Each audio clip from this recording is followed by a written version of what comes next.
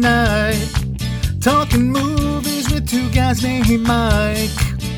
They usually cover films that win gold, but this series is all Tarantino. Uma's in a few of these, Michael Madsen's in like 5. Here we go, talking the movies of Q. MMOs, reviewing movies of Q's. Tarantino, the Rewatch series brought to you by MMO. And we're back once again. Mike, and Oscar doing another Tarantino Rewatch series entry for you today. We're finishing off the Kill Bill series. We're covering Kill Bill Volume 2. I'm your co-host, Mike 1. This is co-host also Mike. Also Mike here, and of course what comes after a martial arts film, a spaghetti western. It's natural progression if ever there were one. Tarantino truly flexing his muscles and giving the audience something new and different, as he's been known to do throughout this series up to this point. So why stop now? This is what we're doing. Kill Bill Volume 2. If you missed Volume 1, we covered that, as well as all of Tarantino's canonical, directorial, and written films. That's easy to say, and a way to describe these things. Up to this point, as we are for every Tarantino film. That's what we're doing in this rewatch series that we're doing right now for Quentin Tarantino, leading up to Once Upon a Time in Hollywood. If you've not joined us yet for a Tarantino episode, what these are basically 2 reviews for the price of 1. We are reviewing each and every written and directed Tarantino film up to and through Once Upon a Time in Hollywood. We have a non-spoiler review. That's the first half of every Tarantino episode. And we have a spoiler warning, which is a local theater group that's really on the rise and hot in the streets, performs a scene from one of these movies, or at least an interpretation. That's the spoiler warning. Following that will be the spoiler section for each one of these. Michael, what differentiates these Tarantino episodes from any kind of Pixar or OSP episodes we do? Yeah, in the specs, you talk about a year in review, so we get a context to the Oscar lens that we'll talk about throughout the non-spoiler section. We give our personal watch stories where we saw these for the first time. We talk about the soundtrack in a way. Basically, we decide what makes Quentin dance. There wasn't a lot in this one. He's a dancing fool often. I have a decision, but I think... Okay. I definitely think you're right. There's not as many bangers as the last movie. We have all his homages, and there's a great Huffington Post article I'm going to reference that really lists all of those. We're going to perform a scene. You gave us way too much credit when you said it's an interpretation. I think it's a bastardization, perhaps. And then we discuss our best scenes through the segment of Trademark Tarantino. We give 3 kinds of best scenes. Basically, the underrated, the innovative, and of course the classic. We got screenwriting advice from Tarantino. I found a few really interesting nuggets there that confirmed some of the best and worst things about Mr. Tarantino. Oh, good. Good and bad. Good and bad, which is what we do throughout these reviews. And then, of course, the final segment, we're going to talk Easter eggs hidden in this movie to other Tarantino films. That gets us talking about the Tarantino-verse. And I think we're going to end today's discussion, Mike, with a chat about Kill Bill 3, some speculation. We're going to have fun with that. Still convinced that's going to come out at some point in 2019. But yes, that's all going to be what you have to look forward to here. The way we start these episodes is Mike is going to run down the cast and crew for Kill Bill Volume 2. So, of course, the U and Q and U is Uma Thurman. She returns as the bride here. We learn her name in this movie, which is fun. No longer a bleeping sound, yes? A bleeping sound for the beginning, yeah. And we get the name. Written and directed by Tarantino, and the story credit goes to Uma Thurman and Tarantino. Michael Madsen from Reservoir Dogs, Mr. Blonde there, he returns as Bud, Bill's assassin brother. Mm-hmm. We have Daryl Hannah returning as Ellie Driver. She is from Blade Runner and Splash. Mike Quentin was seeing a play of hers and was laughing like a buffoon in the front row, says Hannah, during an interview I found on YouTube. And Hannah's like, I noticed him during the performance. Jesus. He's in the front row. A little off-putting. He comes backstage after the show and tells her, look, I'm writing you a part. You're going to be in Kill Bill. So she's like, wait, I'm Bill? You're the nemesis. He said, I'm Bill? And, of course, later on, she got a script that she said was the size of a phone book and just loved it. Thank God he's as prolific as he is, because can you imagine him being I hate to disparage the name, but Tommy Wiseau walking up to these famous people, be like, "I'm writing you a part." No, thank you, Tommy. Orson Welles, at that late age, Orson Welles. Exactly, yeah. I mean, right now, everyone, and still to this day, obviously, wants to do work with Tarantino. Yeah, luckily for him. Otherwise, he'd be one of those close talkers that you try to push away. Tarantino talked about why he wanted David Carradine to play Bill. Number one, he's a big fan of Kung Fu, the TV series. He thought David Carradine was the coolest TV star of Tarantino's childhood. He talked with Conan O'Brien about this. He talked with New York Times about this. Again, we scoured YouTube, as we normally do. Carradine was also chosen for, get this, sex appeal. Essentially, he needed a silver fox.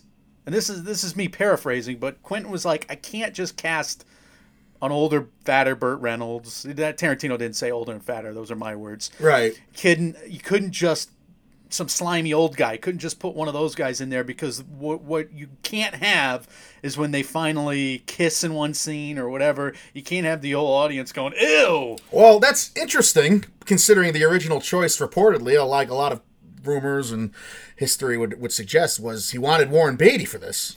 He did want Warren Beatty. That would have worked, because Warren was a silver fox. You think that would have worked? Yeah, Warren was in shape in 2003. All right. Maybe. You have more faith in the older leading men than I do, I guess. I'm obviously attracted to Warren Beatty, and you're not. To each their own. No, but I heard Jack Nicholson was also in consideration, but that was probably, that was about Schmidt, Jack Nicholson. Can you imagine him being, never mind being kissing Uma Thurman, but just being a kung fu master and having a sword fight? You see, I'm gonna go, yeah. Play my flute. That's so dumb. So, Mike, Carradine's hot. Anyway, Tarantino says, in summation, Liu Ping wanted him to play Pai Mei. Now, he had rehearsed it all and was ready. He was egregious, ready to do all of the action scenes. Tarantino was, or at least that's what he said. Midway through production, when Pai Mei's coming into his arc, he basically decided at the 11th hour that he was going to go with Gordon Liu, something that he was thinking about, and you have a little nugget on this. So, Tarantino's got an ego, a healthy ego, and he inserts himself into his own films. Is there any doubt he would have been donning the Fu Manchu mustache and the fake beard and the hair if he played Pai Mei here, first of all? It would have been the most racist fucking shit ever. With how big a deal cultural appropriation is today. We already talk about how certain dialogue he uses loses points for his films with us rewatching them now in 2019. Yes. Could you fathom him in that getup as Pai Mei? It would have been so dumb. Now, he was thinking about another option. Yeah, he was. Funny, and that is very true. He was going to cast himself as Pai Mei. He gave it to Gordon Liu, but I also read from a source that he was ready to do a voiceover. So he would just be the voice of Pai Mei as an homage to the bad dubbing from the Kung Fu movies in the 60s and 70s. He was going to provide the voice, and instead of having subtitles for when Pai Mei spoke, it was going to be Quentin Tarantino's voice dubbed over Gordon Liu's actually delivering of the lines. I think they avoided catastrophe on a couple fronts with this character. Absolute catastrophe. And he would not have been able to resist an accent. Of course not! He is hard to listen to on 1990s and 2000 talk shows. Yep. Just for that reason alone. So never mind put him in his movie. Ugh. Yeah. Why is he always doing an accent? He's like freaking D from It's Always Sunny. He is that level of, I have to do an accent with every character. What is wrong with him? With great success comes great ego. Oh my God. So anyway, Gordon Liu was the hero who faced off against Pai Mei in several older martial arts films. Yeah. I'll list them later in homages. And it was fitting that Gordon Liu actually play the Kung Fu master archetypal villain in this film. You have Samuel Jackson, he is Rufus. You have the Devil's Reject Sid Haig, he is Jay. You have Sin City's Clark Middleton as Bud's friend Ernie. Way too many D's in this. Anyway. Perla Haney Jardine is Bibi.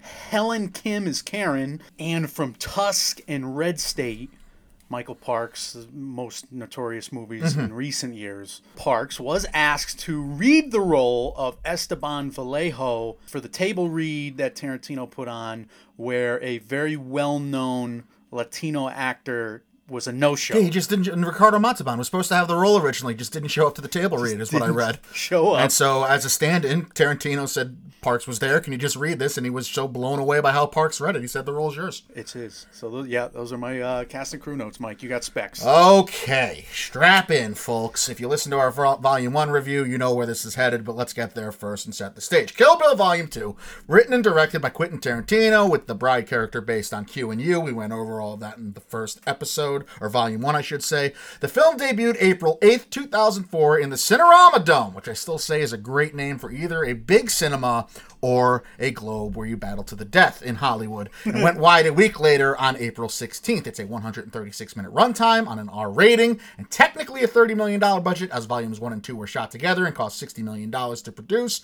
They were put in the can at the same time. If you go back and listen to our Volume 1 talks of the origin story, we have some questions that leads to some homework we ask of you, dear listener, and we basically reveal how this film came to be and the financial success it turned into, and again, how they were shot at the same time and divided up afterwards. Now, would you have made this into one movie? No. I totally agree. Like, I heard a lot. The tonal change alone. I heard a lot of interviews start off with the fact that, Quentin, why didn't you just make 1 3-hour movie instead of 2 hours and 15-minute movies? You could have made this one movie. Wouldn't that have played better? No. I totally agree. Like, one's a spaghetti western, right. The other one's a martial arts film. I mean, you can go down that road. You could go down. We talked about how we were remote. The two things that he cited as being things he would definitely have taken out if this was all one movie. We wouldn't have had the manga cartoon break that gives Oren Ishii's background in Volume 1. We wouldn't have had the Esteban Vallejo story that was a great side quest that played a big role in the finale here in Part 2. Those were two things he's on the record as citing that would have been chopped off. So absolutely not. Whether you go by the tonal shift would have just been lunacy if it was all one movie, or you go by what would have been lost in the interim. I'm glad this was 2 parts. Okay. All that boring stuff is out of the way. Let's talk about Tarantino, Uma Thurman, and the Me Too movement. Without going deep into specifics about what the Me Too movement is, it was a female empowerment movement in which victims of sexual assault and sexual harassment from men in positions of power relative to themselves spoke out and told their truths regarding those events. Now, such events, unfortunately, were not all that rare, especially in Hollywood, an industry long run at the highest levels by middle-aged to elderly white men. Stop me if you've heard this before. Yeah. Plenty of these men were well known in the industry for getting away with such heinous acts via the power dynamic they held in contrast to the victims and their high-priced army of lawyers, as well as general, well, what are you going to do attitude that had taken the very serious insinuations and assumptions of sex assault over the years from true criminal allegation to stand-up set and sitcom punchlines. We're all kind of to blame there. So this week we still have things that we were talking about with Max Landis. We got Kevin Spacey front and center of all the trades. It's still happening, and it's still being dealt with, and we're still reckoning with the good of this movement, but also this movement surfaced a lot of the scum and a lot of the grossness of it all, so we're reckoning with, truths that we haven't had to face before. And we're dealing with we're taking every allegation seriously, which is not something historically that has been done, and a lot of it is to thank and put on the shoulders of the Me Too movement. But what made the Me Too movement different, and impactful for that matter, was the support of social media. Victims were able to speak their truths in an open public forum, and the support and backing of hundreds of thousands of others clamoring and calling for justice on their behalves made it impossible for those calls to go unanswered any longer. There have been great things done as a result of the Me Too movement, what with Kevin Spacey and Harvey Weinstein both facing long-standing legal battles as a result of their very real, very confirmed, disgusting actions towards women and others. There have also been cases in which victims have spoken out against attackers and the complaints turned out to not be verified after an investigation. Though admittedly, the former scenario has far, far outweighed the latter with regard to this movement, speaking about those in power in Hollywood. Right. And it was actually Weinstein's involvement in the Me Too movement which turned the production of Kill Bill, primarily of Volume 2, into a persecution of Quentin Tarantino in the public forum some 14 years after the film was released in theaters. Miramax was the longtime distributor of Tarantino films. The Weinstein brothers prided themselves on sort of leading the indie film charge of the 90s, and in many ways, Tarantino was their golden boy.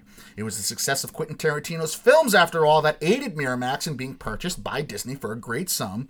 And it was also a Tarantino movie we talked about in a different specs for a different episode, which was the first movie that Miramax would fund wholly. Thus, as such things go, a kinship was formed between studio head and prominent writer-director as Harvey Weinstein and Quentin Tarantino became real-life friends. Now, we have basically Miramax being known at the time as the house that Quentin Tarantino built, right, in many ways. We have Down and Dirty Pictures as a great literary source. If you want a book to read, as an audiobook, it's terrific. It gets you inside the business practices, let's say, of Harvey Weinstein. You don't really have to go much further than that to realize that he's a scumbag already, just the way he does business. Bit of an inscrutable personality, yeah. But they don't get into what got him locked up today, Michael. Right. Still, it's a hell of a book on the independent film movement and how that came to be. What a cheapskate. What a difficult person to work with. And Tarantino had his battles with Weinstein over the years in many ways. Like, they would just have screaming matches. They would really get in each other's faces. And it was one of those work relationships that somehow prospered. And it was just like, there's too much money to make. Yeah. Not to keep working together, but success is a good it does vanquish those types of arguments sometimes. For creative freedom, Tarantino sacrificed a lot, and he's sacrificed some integrity throughout this story here. Well, either way, I mean, friends do fight, and Tarantino and Weinstein, Harvey Weinstein specifically, did build that friendship to work together, and it was more than just a working relationship. This reportedly would not be enough to keep Weinstein, though, from being inappropriate in attempts to use his power to make unwanted sexual advances towards women close to Tarantino, as each of Rose McGowan, friend and co-worker of Tarantino's, Mira Sorvino, ex-girlfriend of Tarantino's, and Uma Thurman, co-worker and reported romantic interest of Tarantino's, all had reportedly filled Tarantino himself in on separate such incidents involving Weinstein. Yeah. Now, for his part, Tarantino reportedly did step in and confront Weinstein on at least 2 separate occasions, according to Insider.com, but clearly didn't exhaust every option with the studio head, as he'd say in his own words when reflecting back on the incidents during the Me Too movement, quote, "I knew enough to do more than I did," end quote.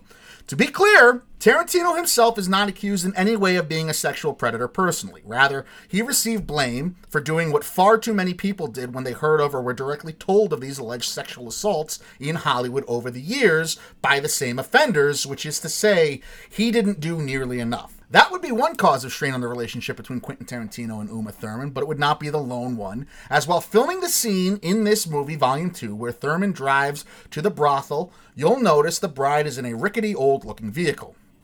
Thurman had severe reservations about driving the vehicle at all, and pleaded with Tarantino to have a stunt person attempt the drive for the shoot.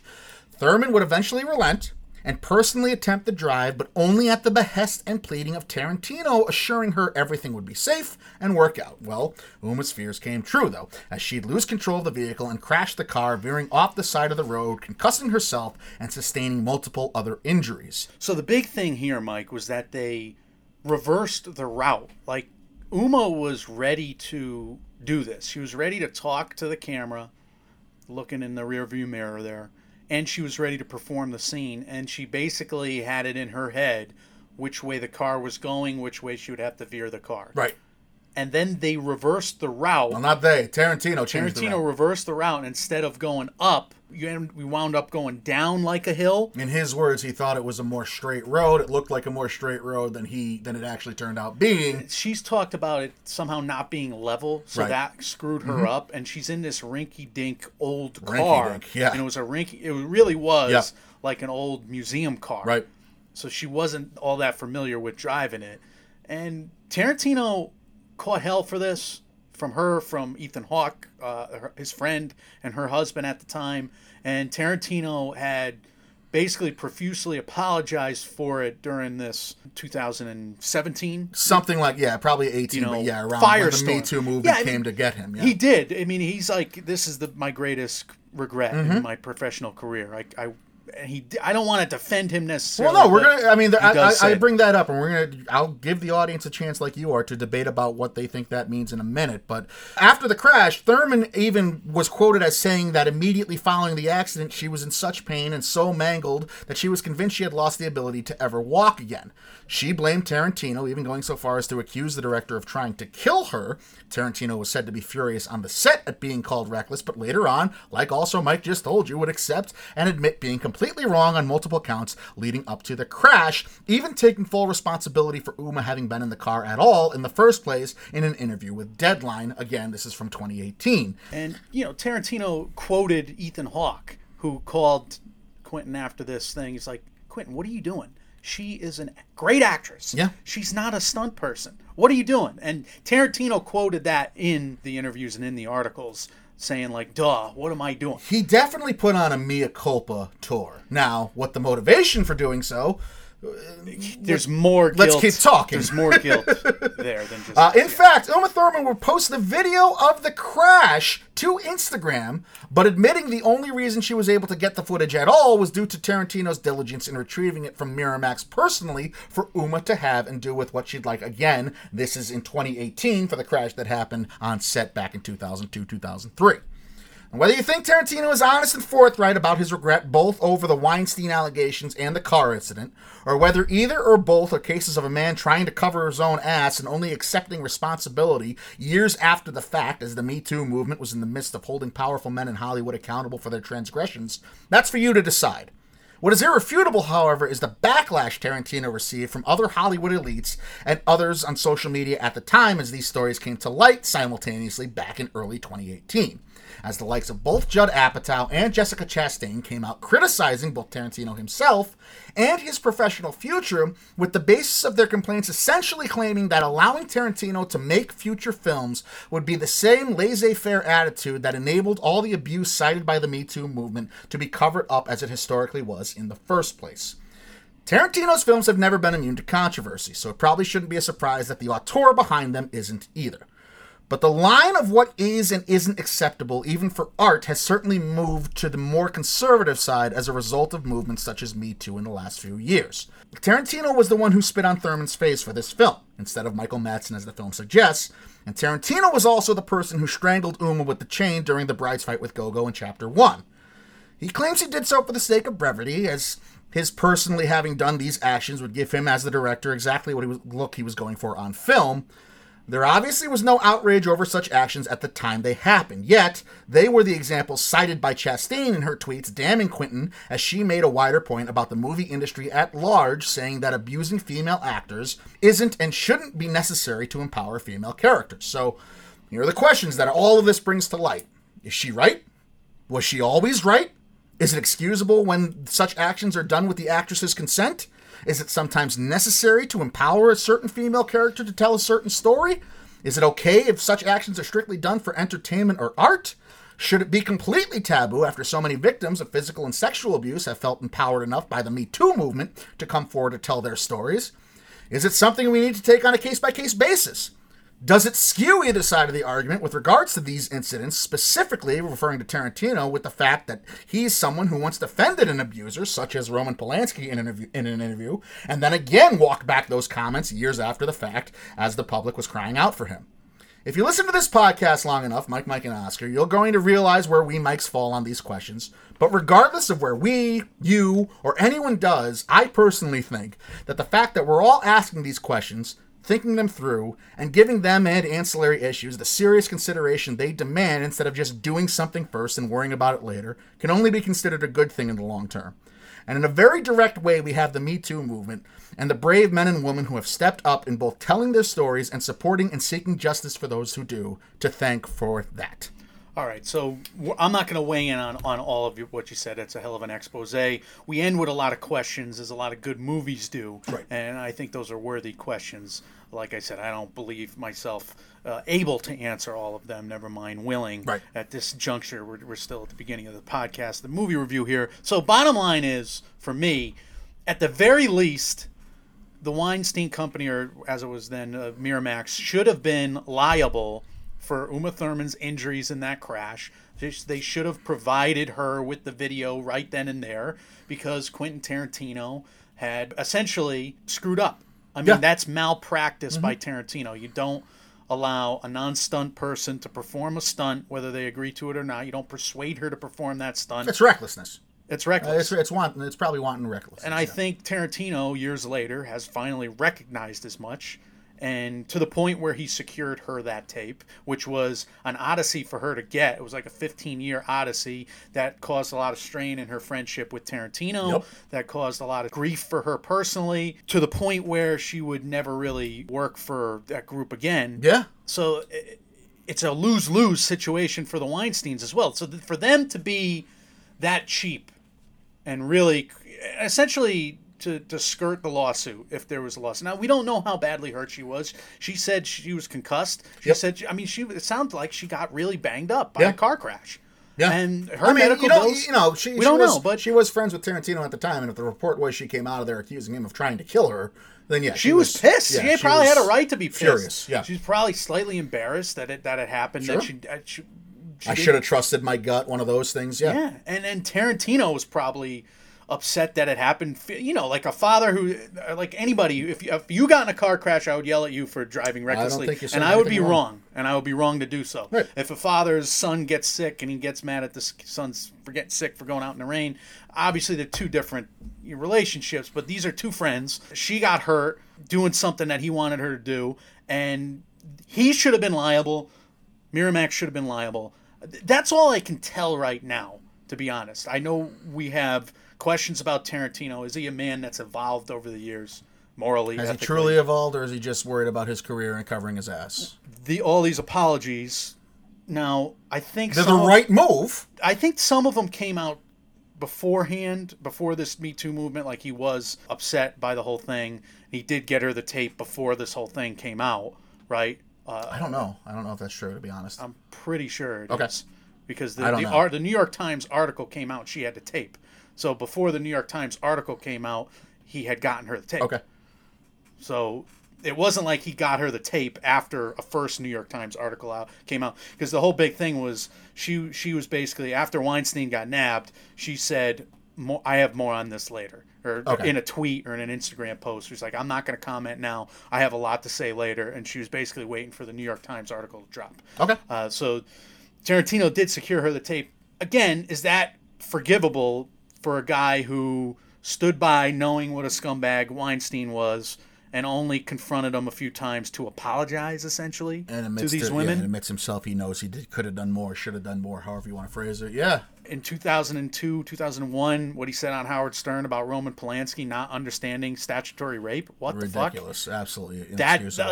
To me, that's inexcusable. That's the thing that's like, who were you back then that you don't understand that statutory rape is rape? Look, because you're hitting on, and I mean, look, we do all grow, right? Like, this is why it's so tough to parse through, because we do all grow, we do all mature, our perspective on things do change. That comes with life.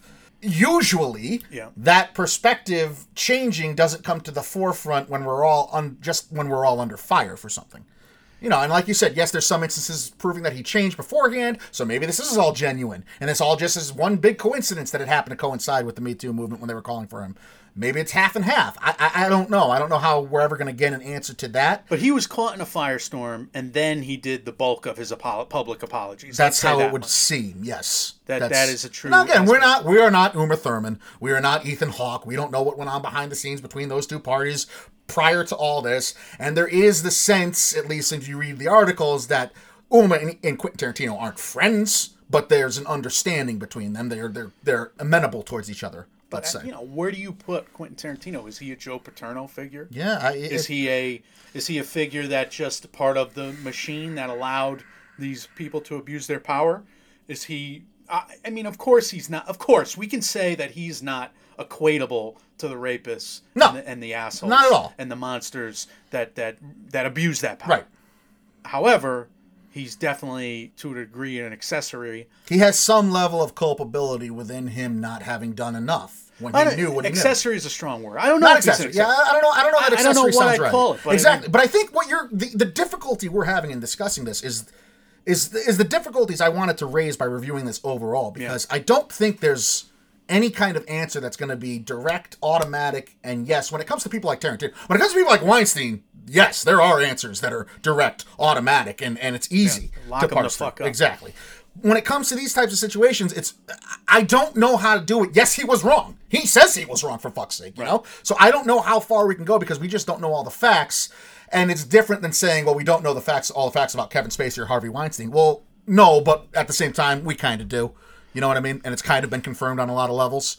This is a very specific instance where there's only been so many outlets reporting on it, and there hasn't been a lot of direct conversation about the incident from Quentin, from Uma, from anyone else involved. But the crimes are totally different, though. Of course, that's I'm not. Yeah, I think there needs to be a clear delineation in people's minds between the bad stuff that Harvey Weinstein and Kevin Spacey have been alleged of doing and have really been confirmed of doing on a lot of levels, and what Quentin Tarantino's shortcomings in this instance were.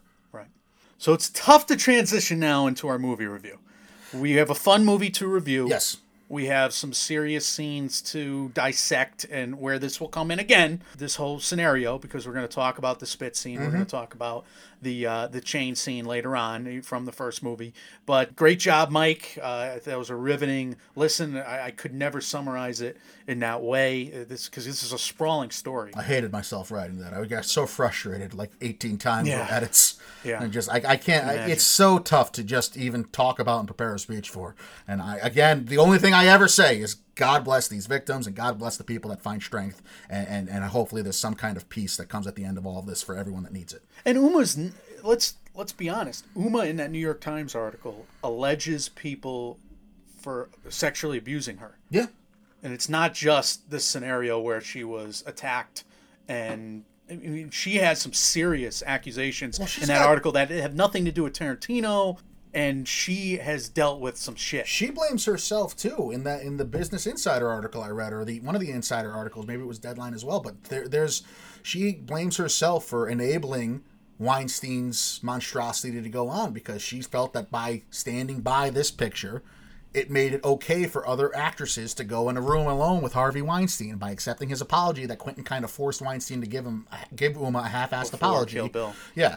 Uma blames herself for saying that she made it okay in her own right. So there's just a billion levels. Like, how can you blame yourself for that? My God, the stress she must be under anyway. But it sucks. I mean, we just keep saying this. It sucks. We have to bring it up because it is inextricably a part of the pre-production of this movie. That's where it lays, and we do bring up these questions because we don't know as much as nobody else can know right now, and we just hope that we get clear, and hopefully clarity comes with time. This is a tale of female empowerment. Yes. This is a fun movie to review. We don't have Harvey Weinstein writing or directing this movie. Nope. It's not a case where we're reviewing a Polanski picture here. And for good reason, we have not reviewed a Polanski film or a Kevin Spacey film in how long, Mike? Basically since it happened. Yep. So that's deliberate. So let's get into the plot premise now. All right. We have the bride continues her quest of vengeance against her former boss and lover, Bill, the reclusive bouncer, Bud, and the treacherous, one-eyed Ellie. Mike, what's your first watch story on Kill Bill? I still hold a grudge against a kid I went to high school with. His name's Mike. It's not you, and it's not me.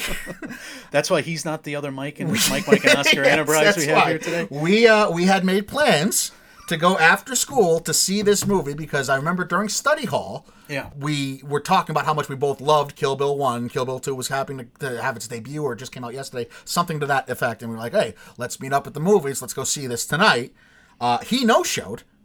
So it was my first experience actually in a movie theater. I must have been 17 at the time, maybe 18. My first experience in a movie theater watching a movie by myself. Something which I have mastered now in my 30s. Me too. I was like, what's the big deal with that? But it was my first time doing so, and I wasn't even that mad because I enjoyed I was like, oh, this is fine. I got my popcorn. I got a Quentin Tarantino movie. Is this why you make me sit on the other side of the theater? Yes. To this day when we go together? Exactly. Put me in a groove. But that's my watching story. That was the first. I watched this in theaters the day or a day after it came out. So, but I watched it alone. So shamefully, I don't remember where I saw Kill Bill Volume 2. I just remember the morning of, before I watched Kill Bill Volume 2, I watched the DVD of Kill Bill Volume 1. Okay. Now, was I in the dorm room? Ready. Was I home for spring break? Mm-hmm. Because it was April 12th of 2004. It might have been spring breakish. Was I just home for the weekend? Because I did that occasionally. I don't remember.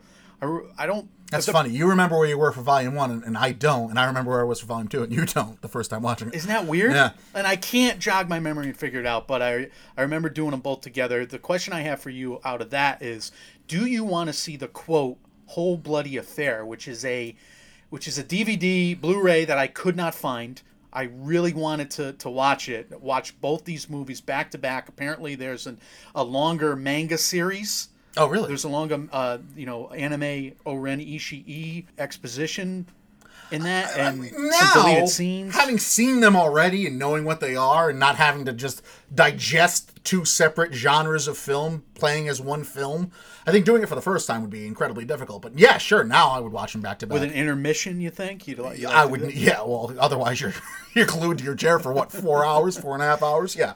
So I think that's out there. If anybody knows how to get a hold of that, let me know, because I couldn't find it on Amazon. Oh, okay. That's really all I looked. I didn't look at iTunes. All right, fair enough. There it is. All right, let's jump into the production values quick here. Cinematography. I like the first movie cinematography a little better. There's much less movement in this one because this is at a Western pace, Mike. He'll ratchet it up at times for the fight scenes to a degree, but we are basically looking at these vast settings out there in the wilderness of China, etc. And we are looking at these sparse settings, and it's just got that old school Western feel to it. Yeah, it definitely does. There's no mistaking that this is a Western. You can't move the camera fast in that regard. You can move the camera fast in, the city of Beijing. There are some cool camera tricks he plays. One specifically that comes to mind is when we are in the chapel itself and we're practicing, and we've had our conversations with our protagonist and our antagonist there, and then the camera zooms out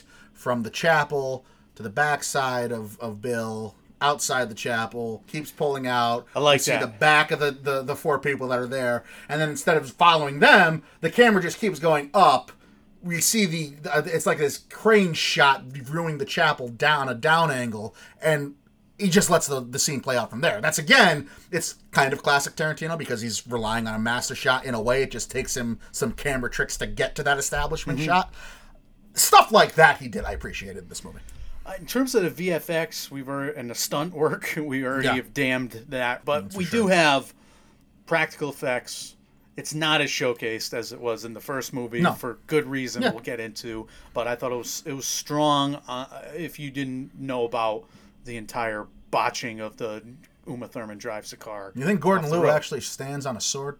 What does he stand on? I don't know. He stands on something. So he's got a harness on his back there. Maybe. I don't know. Or that's a really awesome sword. It really is a Hattori Hanzo sword. Production design was kind of disappointing in this movie, to be honest. Bud is living in a trailer in the desert. It's a Western, man. Of course he's in the desert. What do you want? It's a modern take on a classic Western. We got that grimy strip club. Which is not a big part of the movie, but we got that early on. What are the other settings? We have Pai Mei's tutelage. I mean, there's a little hut there that she eats in and sleeps in, and then there's the open field that she does her practice After the last movie and the sets that we had. Yeah. This is no comparison to as built up. No, it's certainly not, but to me, it's not. I mean, they're two different movies. It's about existing in nature, more than it's about too complete. This is the idea is open and flowy and desolate because that chapel needs to be on a desolate road surrounded by nothing. For these people to get away with what they do, Bud needs to be near no humanization, right? So whereas the last movie, you have to have the ideal acoustics for the 5, 6, 7, 8s. Right. You have to function as a restaurant, and you also have to be the setting of a 1 versus 100 fight. Right. So, all right, I agree with you. The costume design is terrific once again, and I'm really happy with it. The makeup and hairstyling, though, I have some quibbles. Bud's hairdo is just immaculate. A mullet amazing. That scares me. The greatest thing you've seen in TV yet? It scares me. It almost looks like it is just like a hat. It's kind of. Is that real? Billy Ray Cyrus-y? Oh my god. Yeah. Oh, it has to be real. You can't. No wig maker is going to make that. I don't know what that was. No, you're right. That looks. I mean, that's a mullet for the ages. And apparently, Uma has has the longer hair in the first movie, and she has that throughout the first movie. So the second movie, she got this haircut. I'm not a huge fan of the haircut. I liked her hair in the first movie. Don't at me, but I didn't even notice it, to be honest with you. It? Yeah, sorry. You're the hair guy, though. You are very, very, whether it's male, female, or animal, you are in on people, on things. I also weigh in on fur, correct. Yeah. All right, editing, Mike. I love the quick cuts, the zooms, once again. I thought the editing here outshined the editing in one. Really? I thought so, yeah. I thought there was a bigger payoff, and I thought he was experimenting, whether it was him or Sally Menke, who we talk about, they were experimenting more. That's what I thought. You're going to have to go into that later for me, because I didn't take notes on the editing or the production values. I was more story-oriented, and then I looked at my doc today, and I was like, I didn't take any notes on the production values. So I'm basically bullshitting for the last 10 minutes. Did I do it well? You're doing a fine job. All right, fine. All right, so let's get into the sound now, Mike. Yep. Sound effects. This is a much quieter movie. I thought the sound effects are really showcased in many ways. The sound effects. I think the sound effects of were just glorious throughout 1 and 2, to be honest with you. Soundtrack, for me, I felt this was the most glaring difference. And it's a major difference. We have the music put together by Robert Rodriguez in this one. You have for free, by the way. Yeah, they're buddies. So what made Quentin dance? I'm going to go through a bunch, and then I'm going to tell you. Go ahead. So we have Goodnight Moon by Shivaree. I'll take your word for it. That's in the credits. Did he dance to that? Maybe. We have 3 songs by Ennio Morricone. We have A Silhouette of Doom, La Arena, and Il Tramonto. I don't know if he danced any of those. He might have. Can't Hardly Stand It by Charlie Feathers. Yeah, he probably danced to it, but did he dance to it the most? No. And if Michael Madsen didn't dance to it, I'm not going to count it. We have Tumira from Loli Emanuel. We have Summertime Killer from Louis Bacalov. Satisfied Mind from Johnny Cash. About Her from Malcolm McLaren. I hope he did not dance to that one. I hated the use of About Her in this movie because it was very on the nose. Push or Rush or one word name for a movie title from the early 2000s. But here's what he danced to, because he gave it the longest credit sequence triumph that I've ever seen. Victory lap, if you will. Malaguena Salarosa by Chingon. This is Robert Rodriguez's band. This is what Quentin Tarantino danced to the most, if not solely. I think there was an understanding between Quentin and Robert Rodriguez when Rodriguez agreed to score this film for free. Like, yeah, I'll do it. You're going to play my songs, though. My song gets the hammer spot for the victory lap. Yeah, that's a great song, though. I remember listening to that throughout the last 10 years on my iPod, which became... That's funny. Yeah. I really didn't... And I usually make a point to hear the sound and score and stuff. I just could not... And that was the only one, though. Like, I would listen to Kill Bill Volume 1 soundtrack, and I would listen to this song from Kill Bill Volume 2. Maybe it's because of that juxtaposition. Like, Volume 1 was so in your face and set the scene in so many memorable moments due to the soundtrack. And this one was kind of just mood setting. Yeah, as opposed Western. To exactly, which fits. It's just it's not on your playlist unless. I think if you live out there and you like peace and quiet, I don't know, maybe. I don't listen to country music. I don't listen to slow music. I despise country music. I don't know. Maybe if you're in the city and you need quieter music. But we're in the country and we need upbeat music. I listen to nothing but Blink 182. You do. That's true. And Badfinger, apparently. Mike, Badfinger, yes. Uma Thurman was snubbed after her Golden Globe nomination once again for Volume 2. She was nominated for a Globe in Volume 1. She was snubbed at the Oscars for Hilary Swank, who won the category for $1 Million Baby, Annette Bening from Being Julia, Catalina Sandino Morena from Maria Full of Grace, Imelda Staunton from Vera Drake, and Kate Winslet from Eternal Sunshine of the Spotless Mind. Start off our review of performances here. Was she snubbed, or were those 5 performances better, just slightly better than hers? Well, I haven't seen Maria Full of Grace, and it's been a long time since I watched Vera Drake, but she was better in the first one, Uma, wasn't she? She was better in the first one, even though she's got a better scene maybe in this one. Towards the end. I mean, look, there's one scene, I have this written in my notes, that there's one look she gives that I would have been okay with her being nominated based off this one look. And it's in the finale, it's towards the end. She's got to do 18 different things without speaking a word at once. And I'm going to talk about it when we talk about best scenes, because it's unbelievable that a human being can pull off these many emotions in one shot. So, based on that alone, I wouldn't have had a problem with her being nominated at all. It's an awards-worthy performance, is what I think we're saying. Is it a top 10 in most years? Probably. Right, probably. Top 5 in a tough year like this. Yeah. That's a tough year. That is. I do remember 4 of these 5 performances. I don't know if I remember all 5. I don't know if I ever seen Vera Drake. I am with 3 of them. Listen, the first time I cried in a movie was The $1 Million Baby, so Hilary Swank should have won. That's where I landed on that. Now, you have a favorite performance in this movie. I thought David Carradine was out of this world good. He was good. He gets dragged. I can't believe this is a sentence I'm about to speak talking about a Tarantino movie. I feel like he gets dragged down by the dialogue at points. Wow. Especially when he's first on screen. But he is just amazing in this movie to me. Understanding the implications of what he's saying, he's playing subtext like crazy. He's got it to play. So in that regard, I'm going to push back on you a little bit because that's in the script. Right. I don't disagree with that assessment. I think it's a little cute. His dialogue is definitely a little cute. Oh, it's very cute. It's very, but it gets a little... I mean, right at first, it's so on the nose to me. The very first time, and again, this isn't my worst, but he's playing this subtle, reserved, solemn, stoic character until he encounters one thing that goes wrong, and it just starts unraveling completely. And that one thing that goes wrong could force him to start drinking heavily. That one thing that goes wrong could be a fight with his mentor that he starts swearing and it's losing loose language.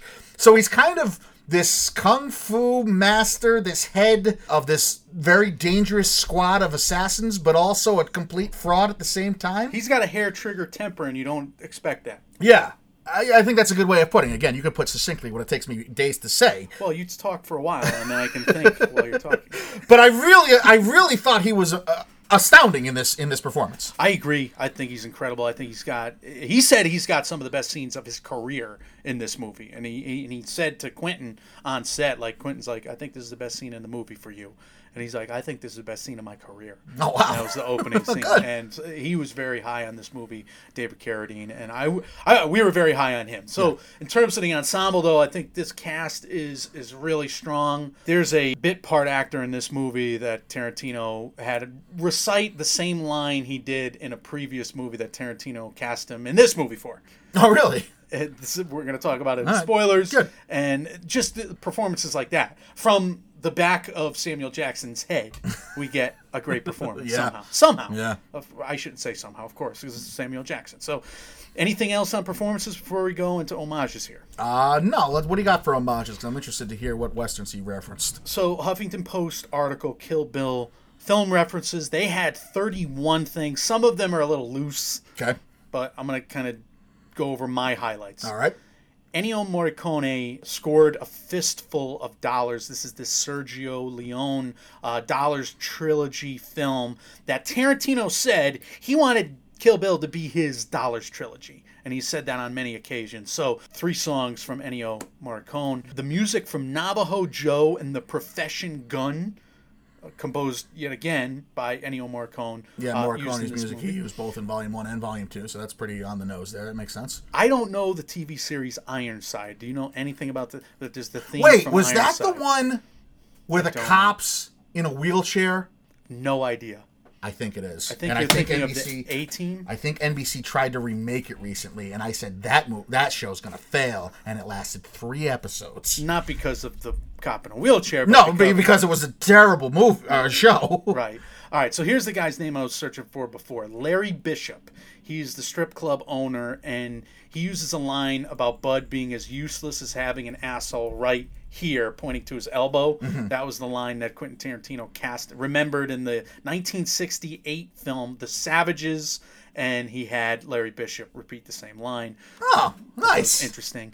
And I was also right about Ironside, by the way. Carradine plays the flute like he did in 1978's Circle of Iron, the big flute, that is. And of course, Pai Mei Mike, he is a character that faced off against Gordon Liu in several old martial art films. Again, I have to defer saying which films those are to spoilers because I don't want to give anything away. Non-spoiler script thoughts, though, to finish those up. I have one, and let's look at that category this year. Go for it. Eternal Sunshine of the Spotless Mind, written by Charlie Kaufman, Michel Gondry, and Pierre Bismuth. They won. Understandable. I think that's a worthy winner. Yeah. You had The Aviator by John Logan, the Scorsese film. Hotel Rwanda by Terry George, Keir Pearson. The Incredibles by Brad Bird. And Vera Drake by Mike Lee, who basically went off, joined the circus. All the people he performed the circus with came up to this serious drama because they do that by improvisation. Now, Mike, those are some good movies. Yeah, that's a tough category, too. Well, kind of an underrated year this was. I'm going to have some issues with this screenplay, and it's a surprise for me that I had so many issues with it. is this screenplay a top 5 for you on that year? Just based on who does it bump out? Hotel Rwanda is an incredible script. I loved Hotel Rwanda. Loved it. Absolutely. The Incredibles, we just praised for being one of the tightest scripts going. Now, is there a lot of fat in The Aviator? I would argue there is. Yeah, well, yeah, it's certainly not one of Scorsese's. It's still a really good script. Great. It's really good for a movie, absolutely. Vera Drake, I don't know enough about. I don't remember enough about, I should say. I think I did see it now. That's a tough year. That's a really tough year. She was from Harry Potter, right? She's a Weasley mom? Ma Weasley? I'm not a Harry Potter person, man. Okay. Tired of getting asked all these fantasy series. Gave me. You watch Game of Thrones, right? No. You're not a fantasy guy. That is. I don't know that I would put this up there. To be honest with you, I don't know that I would. That this would bump anything for me. So last week we were screaming that it should have been in 3 or 4 categories. I don't necessarily know if this is an Oscars movie. No, I don't know either. Maybe editing, like you're going to say, or whatnot. So. That's the non-spoiler section. It was a monster this week. Yeah, it was. We knew it was coming. Yeah, let's dance. All right. And now for your spoiler warning pleasure, the Mike and Oscar Theatre Company presents a Quentin Tarantino scene reenactment interpretation. Hey. Wiggleworm. Look at this. He holds a can of mace spray by her eyes. She stops. Her eyes go to the nozzle of the spray can, then to Bud. Look here. This is a can of mace. Now you're going underneath the ground tonight, and that's all there is to it. But when I bury you, I was going to bury you with this. He removes a flashlight from behind his back and turns on the beam. But if you're going to act like a horse's ass, I'll spray this whole goddamn can right in your eyeballs. And then you'll be blind, burning, and buried alive. So, what's it going to be, sister?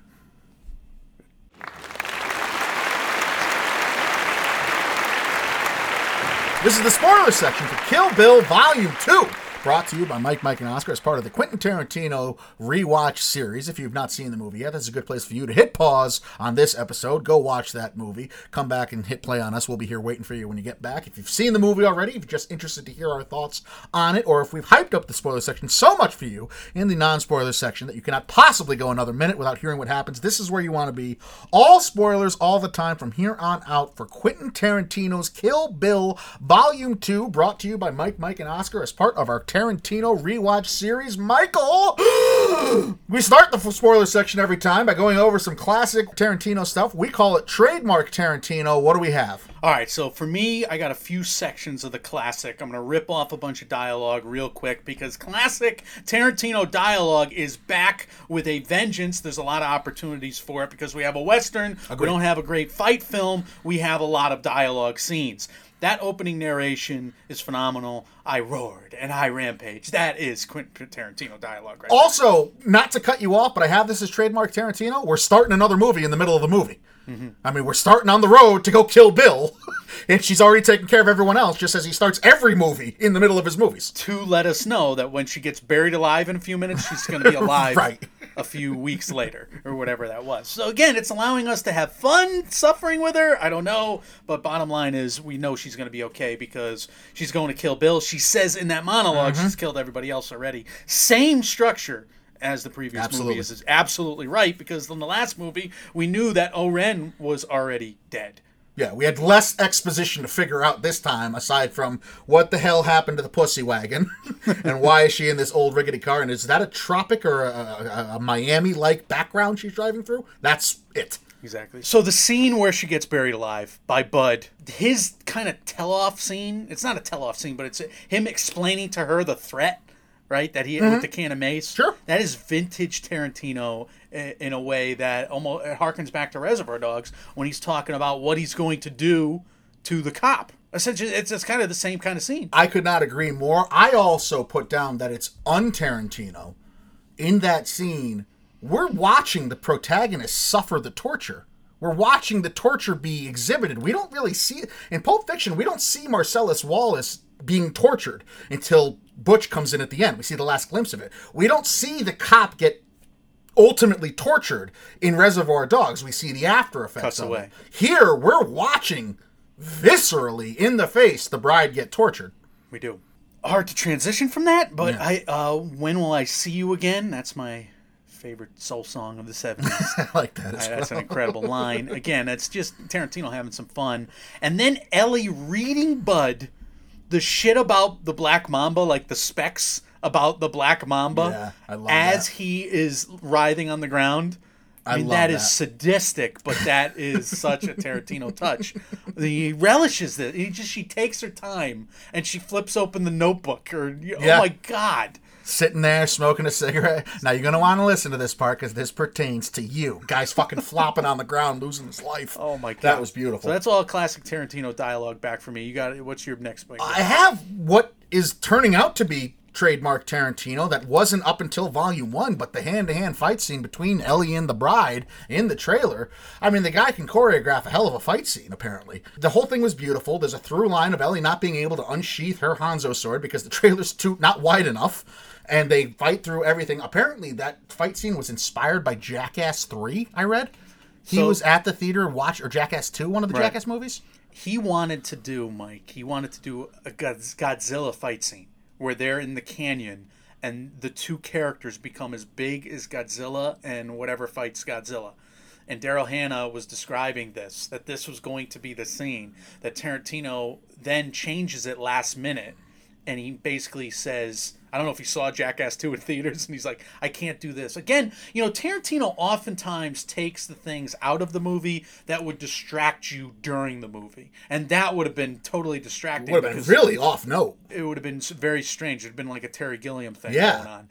And he takes a lot of that out because he realizes, all right, that idea might be funny to me on the page, but it might get me to the second to the third wild. Track. Wouldn't that have been wild? Wild. So basically, he puts him in the trailer as something to be different from the last movies. The last movies, they're reacting to everything in the set. Yeah. And this is the same deal. I agree that is perhaps my favorite part of that scene, where she gets the can of spit thrown on her, the dip jar, She, goes into the bathroom. She's breaking through the closet. The kitchen's they're using their surroundings to their advantage. I mean, they're propelling themselves through those small doorways that a trailer has. They're walking off walls a little bit. They're crashing through, going room to room, kind of searching for each other and trying to get the drop on one of them. It's really well done. And again, this is not a man, Tarantino, who's known for his illustrious battle scenes. Exactly. Except in Kill Bill Volume 1. He's cut away. Now, all that being said, after the first movie and the fight scenes that we got in that first movie, there was more fight scenes than there were dialogue scenes in the first movie. Mm-hmm. In this movie, there are two, essentially the Pai Mei fight, which is kind of like a training session. Yep. And then there's this fight here. There's no more fight scenes because what does he do? He built you up thinking that all you're going to get is fight scenes for a second movie. And now instead of doing that, you got a 40-minute dialogue scene, which is to his words. And I just think that overall reversal of just absolutely inverting your expectations is perhaps the thing that he loves to do most, that he's done in previous films. Very him. Pulp Fiction totally does this. Reservoir Dogs totally does this. You hawked a Hattori Hanzo sword. It's priceless. We know it's priceless after the first movie. We know what lengths she has to go to get that. I think I'm actually quoting Tarantino by accident right now. In my own analysis, because I've listened to so many interviews, I think he said that before. Everybody's nodding. So that is a great fight between Ellie and B. But right at the point where their sword ready to go, it's ready to kick up to another notch. Nope, eyeball. Take your eye out, and he does that. He does that in the Bill scene as well. You think you're finally going to get this big sword battle that lasts for 30 seconds, and then we do the 5 open palm, 5-finger death punch. It's incredible. You get set up for this is going to be a huge scene, and then dialogue. It's talking about Superman and Clark Kent. You get this whole thing, obviously with the kid. We're going to get to that, but you are set up for a big fight scene. You don't get it. Even the fact that Esteban, at the beginning of that scene, Mike, he is said in the voiceover narration to be at the head of the basically occupying force of that city. That city is run by the sons of all his horse. And you think it's another Crazy 88. Yeah. At least that's what I'm thinking. The first time I saw it, I was like, oh, here we go. We're going to have a gun battle versus all these guys. And no, he just like... It's just a conversation. I'll tell you where to go. Yeah. It's a conversation. I absolutely agree. There's nobody that circumvents expectation in the way Tarantino does. And it's so... Even the subversion is backwards, because if you were to subvert expectation, you think you're going to, like, cause action out of nowhere, right? He does the exact opposite. He slows everything down when you're at the height of your expectation for some huge kick-ass action piece, and then he gives you a conversation and then has somebody tap a chest 5 times so their heart explodes. Yeah. I mean, that's how he gets out of it. All right, I was going to save this for screenwriting advice, but he has a quote on just doing this very thing. Cool. He says, what I do is play the audience. I think about the audience's reaction. When someone does that to me, I've had a good time at the movies. Yeah, that's another thing he does over and over. He puts himself, again, it takes a little bit of an egomaniac to do this, to think they're capable of doing this, but he puts himself in the audience's shoes. We've talked about in other episodes how he put himself in the character's shoes for making decisions and writing the script. I don't write the script, I let the characters speak through me. Yeah. I mean, yes, it's insanity, but he does it, and he does it better than anyone, maybe. I mean, it's spectacular. I just want to talk about that finale again, because you think you're going into a major showdown. You're finally going to get that fight in the moonlight, right? You're finally going to get that. Bill lays it all out. Bill's like, yeah, we'll cross swords in the morning. We have beautiful sand here. We can have moonlight on the beach. We can have a sword fight, or we can do this old school. We can wait for the sun to rise. And you're thinking, yes. Yeah, everything. Right. Yes to everything. Especially on the heels of just seeing Volume 1, when we see the beautiful artistic shots of that Crazy 88's fight. Right. How we have the silhouettes fighting each other with the blue background. It's like a music video almost. We're like, oh man, what's he got? What's Picasso going to do next? What's the next painting? Even when she's storming the castle, so to speak, she storms the castle. I forgot that BB was still alive. And then, Mike, we have BB with the toy gun and Bill with the toy gun. We're thinking we're going to go fight the most evil man yet. How many layers of protection is he going to have there? How many guards is she going to have to kill? No, it's just her and her baby's daddy. Yeah. What the hell? And I just love that sequence really so much. I think it's totally classic. And it's also un-Tarantino. I'll skip it. I'll save that for the un-Tarantino. But the truth serum is totally Tarantino. Oh, by the way, here's this truth serum. And I'll go on a 2-minute ramble explaining why I need the truth serum. And then the whole Superman thing. I'll get into that in a minute. But the fact that he explains what he did, and then he goes, and I overreacted. Yeah, that's exactly it. And she pauses, and then she leans in. That was my favorite part. Overreacted? My favorite part. And then, of course, after he dies, he's like, you're not a bad person. You're a terrific person. You're my favorite person. Those his last words. Oh my God. Those aren't his last words. Right. He has one more line. All right, Mike. Some sneaky classic stuff. So some underrated stuff. So this is where I think the cinematography, what I talked about in the non-spoiler section, I think, and the editing specifically comes into play, because these aren't standard in the very beginning when we have the bride meeting Bill at the chapel. These aren't like your standard Tarantino shots. We have a lot of cutting back and forth between the bride's face and Bill's face, the bride's foot, Bill's foot, one step towards the other one step towards the other one. And it's not, he does this twice, I think, in this movie, and the latter time he does it, it plays with the beats of the song that's going on in the background until it doesn't. And this isn't really, like, he's not known for, as much as he's known for shooting things that look like music videos, right? This is almost exactly a music video, and he's not really known for that type of editing and that type of shooting. Sally Menke, we lost her too early, but she's awesome in here again, as you say. And I didn't notice it. I didn't write it down, like I said. But now that you're saying it, I'm remembering it. And I love all that stuff. He's done that before. So this is why this is sneaky classic, in the sense that if somebody's in Jackie Brown is going up to the door, you're going to get that close-up of the doorknob first. True, then you're going to get the hand. Then you're going and then you're back wide again. Good point. And he did it in the last movie too. But you're going to get, like, what detail does he want you to know? Yeah. The boot. He wants you to know the boot. He wants you to know the spur. Whatever he wants you to see and focus your eye on, he will do that. He will cut away. Yeah, again, I just couldn't help but notice, and it's kind of unlike what he does, but if you think about it, he does do something like that a lot. Cinematography, I would have the same thing. That shot, when Uma's describing the last mission Bill sent her on, and she encounters that assassin who had the shotgun, and the shot of the assassin leaving after she's going to leave the bride alone, she walks through the door. We wait until the hotel room door flies back closed, and she's centered within the shotgun blast circle. Incredible shot. Are you fucking kidding me? How long that must have taken to line up not only the camera, but where that actress has to stand? That's amazing. And this guy is a master of cinematography. He doesn't get enough credit, in my opinion. I agree, and that's a perfect transition from my number one sneaky classic thing. And it really should be just classic, Mike, because you just mentioned the standoff in the anecdote from the bride's story. We think we're going into what? How many movies now do we get a gun on this person, a gun on that person? Oh, yeah. You have a Mexican standoff ending each and every single one of these movies. At one point or another. We even talked about it with Kill Bill. There's stuff. The Kill Bill Volume 1. In this movie, you think you're walking... She's got a gun out. Yeah. So you think, what's going to happen? Of course this is going to happen. You get the fake standoff. Yeah. With the toy guns. And then, of course, she tells a story about a real standoff. Yeah. With real guns. It is... you know what? I didn't even think of that. That's absolutely true. Absolutely true. It's a great point. What a lunatic this guy is. He's a crazy lunatic. He's nuts. He's nuts. And I don't... The nutsiest, because that's a word, thing about it is that he pulls it off every time. Yeah. Nothing he tries that's new fails spectacularly, like it should, for any other director or movie maker.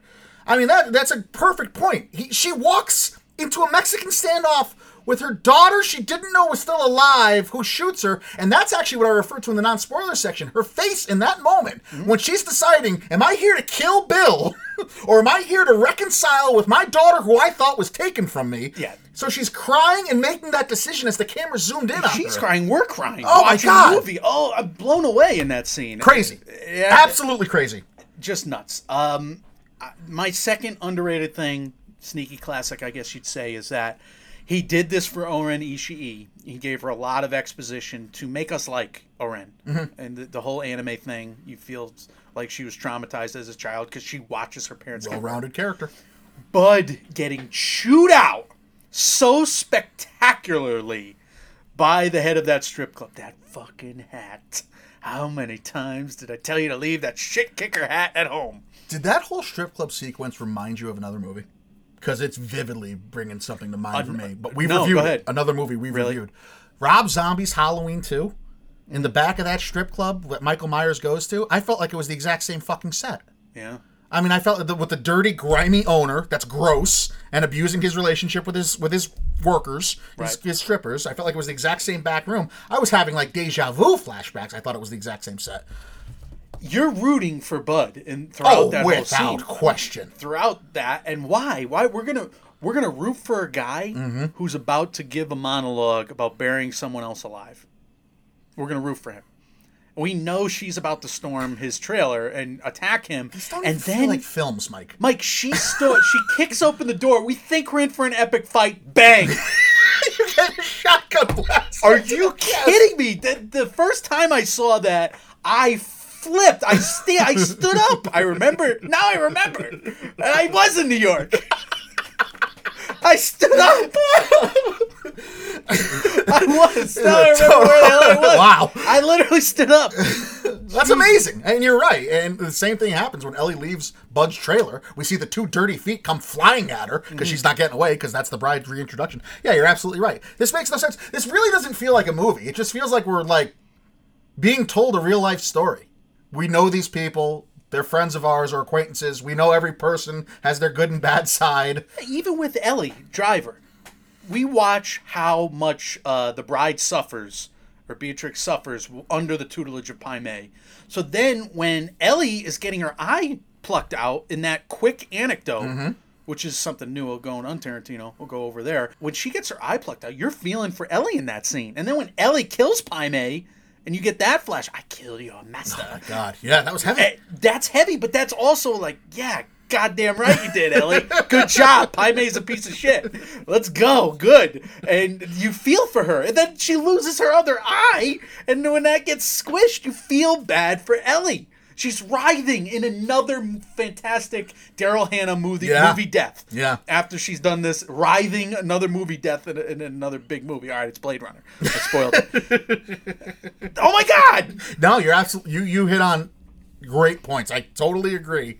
Do you have anything for un-Tarantino? I kind of already gave mine. Okay, number one, guns. There's no guns in Kill Bill Volume 1. Good point. This is not really un-Tarantino. I kind of put this in there last second while you're doing the intro to the whole spoiler section, Mike, because this is a forgotten worst from Kill Bill Volume 1. That whole 1 versus 100 fight, what if one of the 100 had a machine gun? Well... We don't have a Volume 2. No, probably not. Why did one of those people have a machine gun? They fought with honor? I don't know. Yes, they did. How did we not probably a good object? Yeah. Shortcoming on our part there. Is that a few points off of Kill Bill Volume 1? Now that I don't know, but... That would have been an interesting... I mean, talk about circumvention of expectation. But that certainly would have played with it. We are back to guns in this movie, and there's great Western moments like we've been talking about. You mentioned a bunch already. This is not something Tarantino's known for at all, Western moments. No. I mean, the showdowns in the last movie were like entrance music. Now you have this imperative, this Avenger kind of deal where that's totally Western. Yeah. You know, you have the man versus the machine. You have all these big overarching themes. You have my daughter. I have to save my daughter. Oh my! And she didn't even know she had a daughter. Right. But you have him playing his flute. You have the incredible moment where he goes, "Hello, kiddo," and she's like, "How do you find me?" He goes, "I'm the man." Are you kidding me? That is the coolest fucking exchange I've ever seen. Just incredible opening scene in black and white. I love the opening scene. If we're going to talk about worse or issues or however you want to... Again, the opening dialogue that Carradine's Bill is given, she's explaining why she's going to marry this doofus. Because he's a doofus. He's a doofus. She's explaining why, and he cuts her off at one point. She's like, it's going to be easier. I work in the record store, and, it's more acceptable to grow raising my daughter in then. And he cuts her off and goes, as opposed to jetting around the world, killing humans, and being paid vast sums of money. And then he immediately follows that up by when she calls that says her bride's side's going to be lonely at the wedding. He's like, your side always was a little lonely. Yeah. Shut up! If you're like, bottling up your murderous rampage tendencies, you're probably going to spit out some on the nose dialogue. That's fine. All right, so you didn't love the rest of that scene. I just thought it was beautiful to look at. You're absolutely right. I love the setup when he's like, I'm the man. Yeah. Oh my God. All right, so serious horror in Act 1, Mike, for un-Tarantino. Like, he hasn't gone this early with the serious horror yet. Like, we have her getting buried alive and, all right, early Act 2, excuse me. We have late Act 2 for the whole thing in Pulp Fiction. Early Act 2, the cruel tutelage of Pai Mei follows up the coffin. Holy shit. Yeah, bang, bang. And as opposed to in Kill Bill Volume 1, because the Pai Mei story in this movie is the O-Ren Ishii backstory in Volume 1. They're both tangents in the middle of scenes. That's kind of horrifying, too, I guess. Maybe I'm wrong about that, because that's the same thing.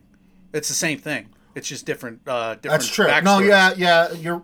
So you're right that I'm wrong. You're right that I'm right there without making a point. But no, it's they're just kind of placeholders in the middle of these very serious situations. Getting buried alive is like something that most people have as one of their greatest phobias. Terrifying.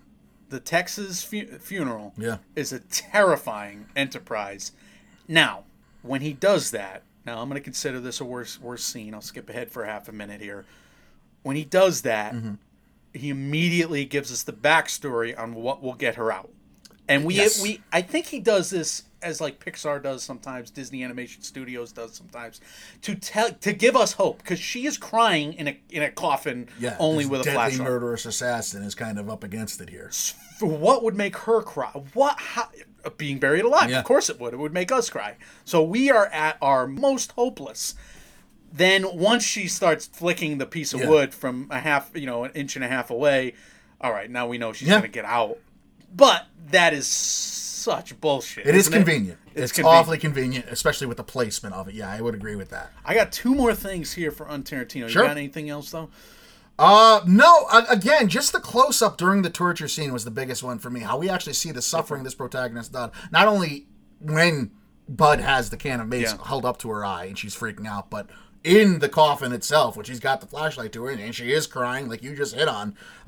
It was very horrifying. Like you said, horror was a big theme through there. That's really hasn't come into play that much, but maybe it has, like we just talked about with Oren. He has not had a singular protagonist yet, even though he's made, like, if you consider Tim Roth and Reservoir Dogs, obviously he's suffering. Mm-hmm. You know, you're right to say that Ving Rhames is not a protagonist in Pulp Fiction who suffers. But no. All right, we have anecdotal humor in this one, Mike.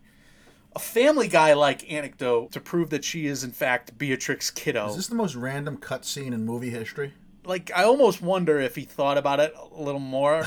Like, it would have gotten cut on the cutting room floor just like the Godzilla fight did. Yeah, this makes no sense. The first time we hear Beatrix Kiddo's name said on film is Ellie revealing it, and then we go to a quick cutscene of a bell ringing in a classroom. There's a first grade teacher reading attendance. The first 2 or 3 kids say here, and then we get to Beatrix Kiddo, and we zoom in on Uma Thurman. Here, and that's it. With goofy little pigtails or something. Yeah. Wow. What the fuck? It was weird. All right, that's her name. But that was very bizarre. That's very un-Tarantino. Yeah. Yes, that's a good point. Now, here's something that I didn't know where to put it. I didn't know if it was classic, sneaky classic, or un-Tarantino. But the long, circuitous stories that finally come to a point. Yeah. He features them in the finale of this film. Like, you have Bill talking about Clark Kent and Superman, which is a great story. In the suspense of that scene, I'm like, what the hell were we dealing with here? First time I watched this. Now I love it. I relish it because it builds up to the point where, no, you're Superman. Yeah. Beatrix Kiddo. I didn't remember that at all. And it was a treat to hear it again for the first time in years. And then he over the sandwich making, which looked like a very average sandwich, let me just say. It didn't look like a great sandwich. I love the sandwich making scene. He's making his sandwich with the little girl, which breaks my heart, by the way, because he's making his little girl the last meal, even though I shouldn't feel bad for the murdering bastard. Well, he's making it with a gigantic knife in case Beatrix tries anything. Yes. Now you have... How do you spread mayo with that knife? The whole story about the goldfish. Yes. Again, getting back to who we really are. Mm-hmm. We're murderers. I'm trying to get a last chance plea for my life. Showing your perspective, yeah. Learning what death is. Again, oh my God. Coming to a point like the scene after. He's a master chess player, too. I think that's all intentional. I think that goes right in line with Bill's character to do that, to have these long dialogues that go nowhere seemingly and then kind of come into play immediately. So Jules will do this in Pulp Fiction. You'll have a few characters do this, like Tim Roth in Reservoir Dogs. And then you'll have Christoph Waltz do this later on. So this is something that I didn't know. It's very strange. Samuel Jackson. It's the first time, yeah. It's probably the first or second time he's done it yet, for sure. But it definitely becomes a larger part of his filmmaking later on, even with Samuel and The Hateful Eight, etc. Just keep an eye out for that. The long stories, he loves telling those in dialogue scenes going forward. But we got some worse scenes now, Mike. Yeah, I hit on the stuff at the beginning. Look, another real-life thing, and sorry for being overly depressive here, it's really tough to watch in light of recent current events. It's really tough to watch a shooting take place at a church. People walk into a church, and I couldn't help myself but having flashbacks of the news and current stuff going on in the last couple of years. Again, it's not Tarantino's fault this time, but it's another example of how rewatching this, or any movie really, over time, it's going to take on different meanings just because of life events that are seemingly, or are, but not in this case, unrelated. Cosign there. Yeah. I think it's a small thing, but the anti-Semitic remark. That was the next place I was going. There's a couple of them. It's in there. Like, why do you need that? No, I'm with you. All right, Bud is an asshole. Yep. Just to say Bud is an asshole, I'm going to say that. I don't. No, I mean, he did enough job. He certainly did enough. Like, did that add to him being an asshole at all in this movie? No. What type of person he is. I think sticking a fucking mace can to a woman's eye who is tied down because you're in the process of digging out her grave to bury her alive, that probably gets the message across. Yeah. That qualifies. Yeah, I hate that. And we harp on that, and I know there are people that are going to be sick of hearing us bring it up, but too fucking bad because it's a big deal. And there's no need for it right now. You don't need to use these words. Why did they need to spit at each other? Why was that necessarily? Yeah, apparently they tried using different apparati to get the effect, and it just didn't please Tarantino. Like, they squirted water at her out of a water bottle. Yeah, they were trying to figure out how to do the spit without actually using real spit first. At least allegedly, according to Quentin. But you're right. There's certain things that are done on set that I think, especially at this point where we are in 2019, if you feel any sort of unease about it, the odds are it's only going to intensify in nature over time. So why risk it? It's a simple thing for Tarantino. Like, if he's got to convince her to do this, right, go through with this, he should probably just say, all right, not do it, come up with a stunt for it, be creative around it. I mean, look, if someone's not immediately like the character in Inglourious Basterds that we're going to go over, where she's like, I'm in. Right. Make it look like you're really choking me. We'll just make my face red legitimately. And that's fine. I mean, we simulate stunts by stunt people, men and women, in movies. And we do that. It's a fine idea here. I mean, you're having the contrast of her face. She just got blasted with rock salt in her chest, so her face is all dusty and white. And the contrast of the dip spit being a dark brown against the pale white face of her now. Like, the idea of it, I get the artistic vision behind it. Do you need it to be real, actual human spit of another person spitting in another person's face? From Tarantino onto himself. After having to convince her to do it? Yeah, that's where the issue is. It just seems unnecessary to go to that length. I mean, figure out how to do the stunt with the water bottle. Figure it out. Can you use watercoloring? I don't know. Figure it out, Alex. It could be syrup. Right. I don't care. There you go. Yeah. That's probably a genius idea. Throw a little maple syrup on her face. Yeah. What if you're absolutely right. Another bodily fluid, Quentin? What would you have done? Yeah. Jesus. Yeah, no, great points. Ugh. God. Anyway, no one told me about her, the way she laughs. That's the most on-the-nose music in the history of Tarantino. It's a remix of like an older song brought to the early 2000s. It's so out of place in a Tarantino movie. We have him not touching any new songs, usually relying on oldies and songs from other countries, and it's cool. The da-da-da, he makes it memorable, he makes it part of movie history, and he takes this reworked version of this oldies song to be on the nose because he's got to kill time between her walk from upstairs to downstairs. Ugh. He must have loved the song. I don't know. I do not like it. How does the little kid not wake up? Bill shoots the gun, blows up a vase. I had that thought. Then he shoots the dart gun twice. She screams. Yeah. Good question. But I will say, when we going back again to the non-spoiler part where we're talking about these kind of desolate settings, the big fight between Bud and the bride was okay because no one was around. So that's why it needed to be desolate, to keep that question from coming up, kind of explaining away the objection, like we always talk about. So though it worked in that instance, it certainly does not work with the little baby sleeping upstairs. I love the scene, but like BB was probably wake up, unless she's got the movie still blasting in there. Or earplugs in. Who knows? Maybe she's got earplugs. I got to double back because I skipped over this. Why does the bride not regroup after escaping from being buried alive? Like, yes, she gets a glass of water, but why doesn't she go back to her car, weapon up again? Why does she just immediately go back to the trailer in her weakened state? Like, take a week off and then come back and surprise us again. Hey, what are you doing? Well, the urge to kill was just that unquenchable. It lucked out for her because Ellie was there too, and she got two birds with one stone after, going through it. I mean, it was tough to do, but... I don't know why. Maybe just because it made a great visual. It's the only thing I can come up with. Those dirty feet visual. Oh, the really walking played well. Yeah. Yeah, that was a I don't know if I mentioned this, but that was a Peter Fonda or Henry Fonda. Anyway, it was a Fonda from Once Upon a Time in the West. Oh, okay. It was the same shot. The bride walking through the desert as the Once Upon a Time in the West. There you go. Anyway, we ready to get into some screenwriting advice here? Yeah, give it to me. All right, I already went over the one rule. He also said, I like making people laugh at things that aren't funny. Because now you're a co-conspirator, unquote. Jesus Christ, Quentin.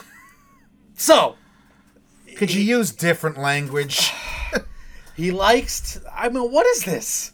But he does do this. Yeah. He does make the us idea laugh. Is, yeah, we get the idea. Effed up things. Right. I'm so taken aback by the way he ended that thought. Just because, and again, I mean, how... I don't know. I hate this. I hate it because it pervades every instance of this. I couldn't watch that scene in this movie of her driving that car knowing that the shot was what it turned out to be. And it just, again, everything we know about these scenes just pervades itself into watching these old movies. And you can't help it. And that quote does him no favors, in my opinion. The idea that he likes making the audience laugh at things they shouldn't laugh at, yes, great screenwriting advice. And if you could do it, it's only going to add to your picture.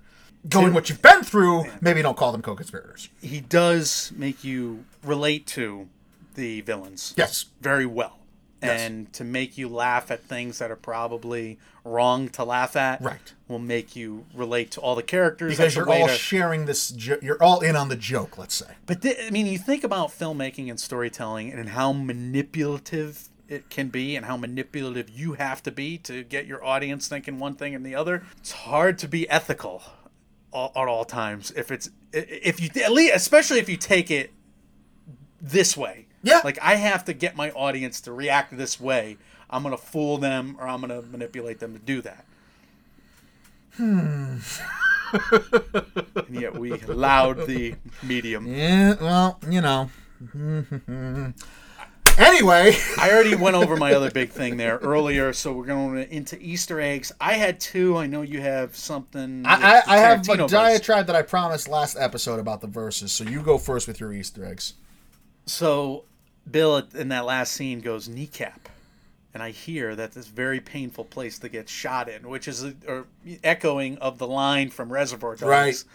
Where Harvey Keitel's like, you get shot in the kneecap, you got shot in the belly. Whatever that line was, that is a reference from Reservoir Dogs. This is coming from the same brain. And then the other Easter egg, apparently I mentioned it already, Mike, Ellie Driver, we leave her writhing around on the floor just like she was in Blade Runner. I read she did that as an all improvisation thing to try and make Tarantino laugh. She did. And he ended up using it. He loved it, and he left it in. So good for her. Yeah, that was funny. I also don't know how would you react if you already lost one eye and your second one just gets taken out, plucked from you in mid-fight, mid-froth. She's frothing at the mouth, wanting to kill this person. Knowing there's a black mamba snake on the ground somewhere around you. The most shocking way to get taken out of that fight for her. Yeah. And for the audience, like, of course, that's a great reversal. Great job. The biggest one, though, is Rufus, right? Is he Jules? Because he starts out that monologue saying, and I wandered. Oh, my God. Well, Michael, yes. I'm certainly glad you bring that up. That's a great transition. So, I mentioned in this section of our review of Volume 1 of the Realer Than Real Tarantinoverse and the movie Tarantinoverse, to summarize quickly, the idea that Tarantino's films all took place in a single universe was a long-held urban legend, with evidence provided by cinephiles and fans alike for decades, and it was confirmed to be gospel when Tarantino himself finally admitted as much in an Australian television station in 2015, that the Realer Than Real universe, i.e., a universe which is an alternate reality to our universe that plays by the same rules as our own reality, and the movie universe, i.e. movies that exist as movies for characters in the Realer Than Real universe to actually go watch at a movie theater, existed. Okay. Caught up? Good. Long since, fans have parsed through Tarantino's filmography, dividing which films, and thus their characters, are part of the Realer universe, and which films make up the movieverse, with the gigantic condition being that characters from one universe were prohibited by their nature of existence from interacting with characters from the other universe. Applied to our own reality, it's the same rule that says also Mike here could not interact with the bride in real life, as the bride is a fictitious character who does not actually exist. So those are the rules of existence. There are two main things that happen in this movie that kind of, I would say, are the proof that those universes are really bullshit. Oh, I thought you were going to go the opposite way, because the 5-point palm exploding heart technique, that is in Clan of the White Lotus, Execution of Shaolin. These are two Pai Mei films that I was pitching earlier. Gordon Liu, I think, was opposite the Pai Mei character in those films. You have Pai Mei in this movie. Pai Mei dies in those films. There's Pai Mei in this movie allowed to be in this movie because this is in the movie universe. Like, Kill Bill is a movie they would watch in Jackie Brown, or Kill Bill was a movie they would watch in Once Upon a Time in Hollywood. Yeah. If that's in the... So the characters from Once Upon a Time in Hollywood would go to the movie theaters and watch Kill Bill as a movie. Yes. You just hit on one of the big things. If that is Jules, if Rufus is Jules, and this debate online, Reddit, a bunch of forums that I read, if Rufus does turn out to be Jules, and the evidence is flimsy at best, I will admit, because all we have to relate Rufus to Jules is that Jules said he was going to go wander the coast. So to get to El Paso, Texas, and be in that chapel, he would have had to take a left at New Mexico, at the bottom of California, to end up there if he was wandering the West Coast. But he is a very religious person, and he doesn't want. He gave up the life of crime, and he needs to go disappear. He winds up in a chapel. Possible. If Rufus is Jules, these universes can't exist. Correct. Unless Jules was cast as Rufus to be in the Kill Bill movie. Unless Samuel Jackson is cast as Jules, right. Pulp Fiction, and now he's cast as... Which is what's really happening! Right, which is just reality. Yes. The second thing that I think, and the most damning piece to me, What Culture, The Loop, Complex, there's a bunch of sites online that have this. In the scene where Bud reports to work, we see at the front of the building, we're behind Bud, he's walking into the front door, there's 2 cars in the parking lot. Car to the right, don't care about that one. Car to the left is Butch's car from Pulp Fiction. And I'm not saying it's like his model or it's the same type of car. I have all these sources online telling me this is Butch's car, the same car that Butch drove in Pulp Fiction. If that car shows up in Kill Bill, these universes don't exist. Because Butch would be a realer-than-real character driving his car to that titty bar in the Kill Bill movie. Mm-hmm. The caveat again could be that car was purchased as a great prop to show in this Kill Bill movie. So, if in Once Upon a Time in Hollywood they go to the movies and Kill Bill Volume 2 is up there, we're going to be thinking something. Tarantino just giving a middle finger to all of us. We're going to be thinking that these universes kind of exist, though, right? Yeah. We're going to agree that this is a working theory that actually makes some sense. But, Michael, if in Kill Bill Volume 3, as a way to transition to that, I like it. Good job. If in Kill Bill Volume 3, they go to the movies and they put on Jackie Brown or Once Upon a Time in Hollywood, would that just blow the minds it's like an Inception type thing? Would that just blow the minds of everybody? Yes. Yes, it would. So they have the universes reversed? Yeah. So From Dusk Till Dawn is the real people, and Kill Bill is the real people, and they go to the movies to watch tame versions of reality? That would be funny. What if he did that?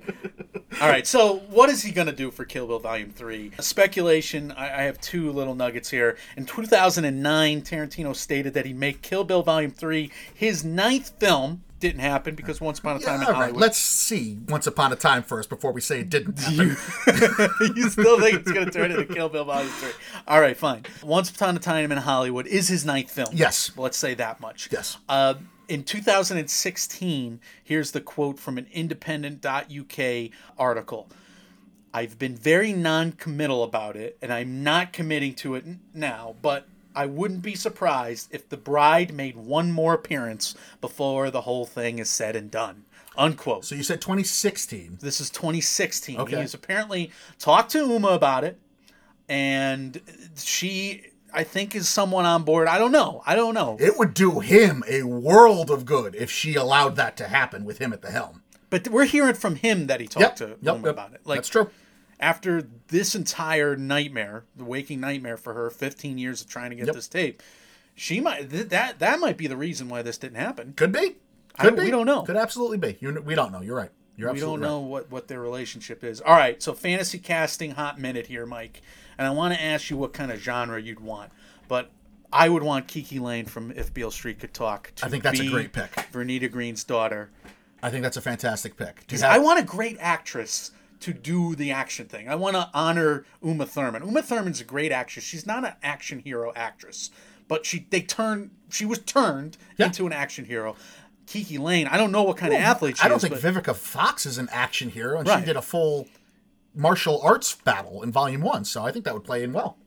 So that's my vote right now. I think Kiki Layne kind of, I don't know if she looks like Vivica A. Fox, but she's athletic. She could pull off the drama that would be needed in those scenes. And she'd be the right age. Like if they make this in 2024, she was very young making If Beale Street. She was like 20, 21 or something. Yeah. I like that. I really do like that pick. She would fit. And you came to that right away. I mean, you called that. You said, I want to do mine around Kiki Lane. Yeah, no, I think that's genius. I think there's good reason to have that, and I would love to see that. And I think she would work well in a Tarantino movie, too. She could pull off the drama that's needed that wouldn't border on melodrama. All right, so I'm going to forget this ruse. Just throw this ruse on the ground, because I'm not going to ask you about your dream so I can tell you my dream. Mike, I want this to be a certain genre. Yeah, go ahead. I was going to ask you about the genre. I want this to be a shoot 'em up. I want this to be a John Woo, because you know Tarantino loves John Woo. You know Tarantino loves the Death Wish series. He loves the shoot 'em up genre. Now, it's hard. He's got to walk around some landmines with all the real shootings out there. But can he make a John Wick style shoot 'em up for the third Kill Bill? That's like the third main way to do a revenge story, right? You got action stories in three ways. You got the martial arts. You have the Western. Yeah. Now you have the modern day shoot 'em up. I'll tell you what, in all honesty, if that came to be, I would absolutely, I mean, Tarantino doing the movie aside, I would absolutely go buy a ticket to see that movie. It makes a lot of sense, especially because we've had so much flirtation with guns, not only throughout Tarantino's filmography, but in the Kill Bill series alone. I like that. All right, so now, do you want a blind Ellie Driver mentoring Kiki Lane? Or do you want... Now apparently, Tarantino was on the record saying that Sophie Fatale raises little Nicky, which is the would-be Kiki Lane's character. Sophie Fatale got her arm chopped off in Kill Bill Volume 1. So Tarantino has this in his head that she raises little Nicky. Now, does Ellie factor in? Because she's blind. Does she get bit by the snake? She's got to factor in, You're coming very close to an idea I had for mine, which is I haven't figured out who I want as the mentor, but I do think, yes, there needs to be some mentor character in the vein of Pai Mei. Obviously, it can't be Pai Mei. I think Ellie would be a fantastic pick. And do we start with this young girl being an underdog, or do we start with her being a really accomplished assassin already? Little Nicky. I don't know, because I wonder if the bride really does have to die. If this is Tarantino, one of his last films, and he has an entire career of just being criticized for how violent his movies are. Mm-hmm. What if in his final act as a filmmaker, he has the character of Nicky walk away from the bride and stop the cycle of violence? Be the bigger person. Wouldn't that be the craziest reversal yet? Because even in the prep, he's like, all right, now we know the bride has to die. Of course the bride has to die. She has to die the same way Bill had to die. Nicky needs to get her revenge the same way the bride needs to get her revenge. It's they're just as worthy. So she's above the violence. Could that happen? I like that. You would need the dramatic chops of Kiki Lane to pull that off. But like I said, when you pitched this in the first place, she could do those scenes. I know my brother's just shaking his head. No, the lot death. I have evil brothers, and they're like, no. Well, I had the similar lines. Like I said, I had the mentor story figured out. I want Jaden Smith as my young. I want a transgendered antagonist, but protagonist. I want him to be mentored inside kind of a horror movie. But it would have to be, you pitched Ellie. I wasn't going to say Ellie originally, but I think that makes a lot of sense if she has these horrific visions because she cannot see. Jaden Smith was good in It would be a redemptive story for him and his acting career right now. He was not great in that Shyamalan movie. That's probably the last time I seen him. I think it was the last thing he did. But you're absolutely right. He would need. But I think it's easier too for people to pull off horror movies and for lead actors to be in like pseudo horror movies. We just talked about Annabelle Comes Home. So those actors aren't the cream of the crop. All right, so you want Kill Bill Volume 3 to be a horror movie? To at least tiptoe around the genre for sure. Because one, it's something Tarantino hasn't really explored, and I think I'd love to see his access in that. Two, I think it plays well with the mentor character because everything that Pai Mei did was a horror setting, essentially. I mean, he had her in darkness. He was unbelievably rude to her. I know Pai Mei's dead, but you need that mentor character to harden the Jaden Smith character in my plot here. I was going to go with the straight plot that he finally gets enough to kill the bride, and I was going to have the bride die. You bringing up that Kiki Lane could walk away from the violence spurred in me. What if the whole time Uma knows that this assassin is coming for her, and she's been training Bibi?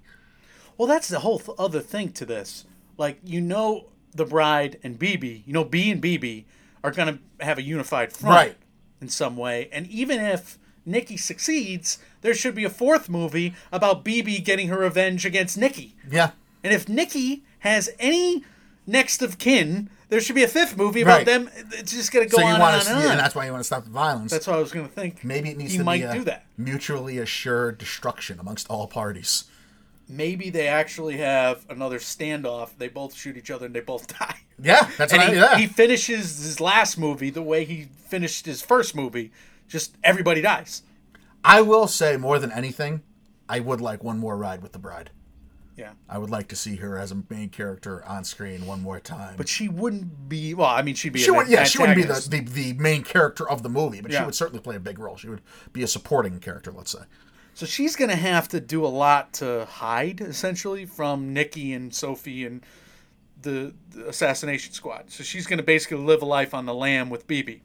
And you could touch on a lot of themes with this movie, too. You could touch on PTSD as she's trying to live life right and leave her past behind her, but she keeps getting haunted by visions and reliving stuff she did and was forced to do. Yeah, if you make it more serious, but then again, she's kind of like in the end scene with Bill. She's kind of like, I loved every minute of it. You are, yeah. That's a horror movie! Jeez. I would absolutely buy a ticket to yours. I think that's a great pitch, and I'd love to see Kiki Lane be working with Tarantino, period. Just as much as I would love to see Jaden Smith get his acting career and follow in his father's footsteps and kind of get that shipped course correct. My God, did we go long today. Guys, we want to know your thoughts primarily on what you would cast and what your version of Kill Bill Volume 3 would be. That would be awesome to hear. We love when you guys always come up with those super creative ideas, as well as anything else, any comments, questions, concerns that you have about any of the Tarantino rewatch series or anything we do in the MMO empire here. You can reach out to us. We are Mike, and Oscar on Facebook, Mike, and Oscar on Instagram, and Oscar on the Twitter machine, Mike, and Oscar at gmail.com, and on Reddit. We're available everywhere you hear podcasts. TuneIn, Stitcher, SoundCloud, iTunes, Spotify, Google Play, etc., etc. Do reach out to us if you have a couple minutes. You appreciate what we do. If we can leave us a 5-star review on iTunes, those go a long way too. Michael, at the end of this marathon episode, some words of wisdom, and what are we doing next? First of all, you're turning into an auctioneer. You can actually apply to those jobs now. I'm trying to get it so I can do it all in one sound. You're basically getting there. You're on the way. That's the outro. All right, so we have Mike, and Oscar Weekly coming up. We have Death Proof coming up next week. We have Spider-Man Far From Home and Midsommar. I think we're going to do one for you next week, the other for you early the following week. I don't remember what we're doing, but we're going to do some new We're going to do those 2 new movies no matter what over the next 2 weeks, maybe both next week. In terms of wisdom, it's a question to you again, dear audience. How can I watch The Whole Bloody Affair? Because I want to watch that 4-hour movie. I want to, talk about the experience on an MMOW upcoming. Where can I buy it? Just let me know. Yeah, and if you've seen it, how do you handle the tonal change, the transition from one movie to the next? Basically, it's like watching 2 movies at once, right? At this point, it would feel that way, wouldn't it? Would it feel like it's one movie? I don't know. It would have to be 2 movies. It would have to be, and then there's not really a reason to watch it all in one sitting, I would think, because they're so radically different. I don't know. I have a billion thoughts. It's late. Guys, when reality sucks, you can come watch movies with us. We are trying to make award season year-round without the stuffiness on our road to Once Upon a Time in Hollywood. We are Mike, and Oscar. We will see you soon. See you.